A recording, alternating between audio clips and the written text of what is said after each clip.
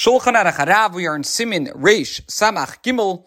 We begin Halacha Beis, section 263. We begin learning the second halacha.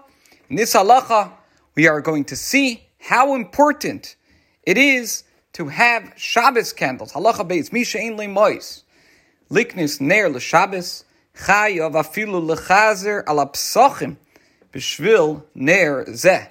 A person who lacks the means to purchase a Shabbos light, obviously this is a very poor person, is obligated to even seek alms to purchase such a light.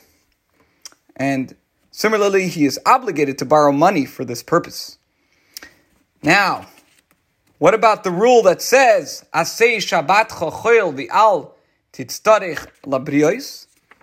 That you should make your Shabbos like a weekday, but do not turn to others for your needs. The Alter Rebbe says its purchase is not governed by the principle of Asei Shabbat Chachil V'Atztarech L'Brios, because it's included in the mitzvah to delight in the Shabbos night meal.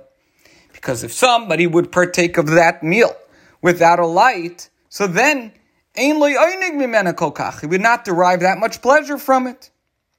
We should point out, however, that one is not obligated to collect alms or borrow to kindle other lights so that he will not stumble, which we have learned about that obligation. Here we are talking about the obligation to have a light burning by the Shabbos table for the sake of Oinig Shabbos. So for this, a person is obligated to go so far as even to collect tzedakah or to borrow money for this purpose. The night meal is one of the fundamental Shabbos meals. This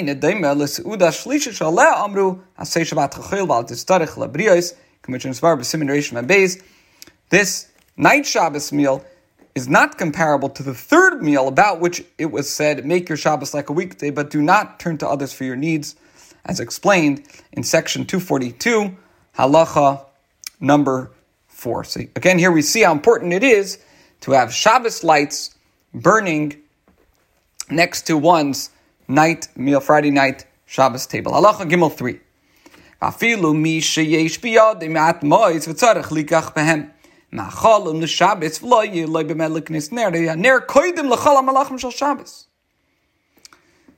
The above applies even to a person who has limited financial means and must use them to purchase food for Shabbos. And if he purchases these foods, he will not have the means to purchase a light. A Shabbos light nevertheless takes priority over all Shabbos foods, with the exception of bread, chutz mipas. Shapas kodemes l'ner, bread takes priority over the Shabbos light, shehi ikir mitzvah saseuda, because the primary mitzvah of the Shabbos meal is to partake of the bread, as will be explained in section 274, halacha hey. Just to explain, inadequate lighting is of secondary importance in comparison to the meal itself. However, once a person has bread, the fundamental element of the meal, so then the Shabbos light takes priority over other needs. So, just to summarize, the bread is the most important element, because obviously, what would be the use of having a Shabbos light to take pleasure in a meal when there is no meal? And bread constitutes the fundamental aspect of the meal.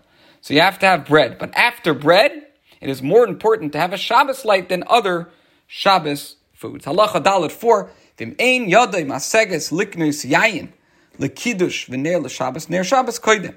Let's say a person does not have sufficient means to purchase wine for Kiddush and a Shabbos light.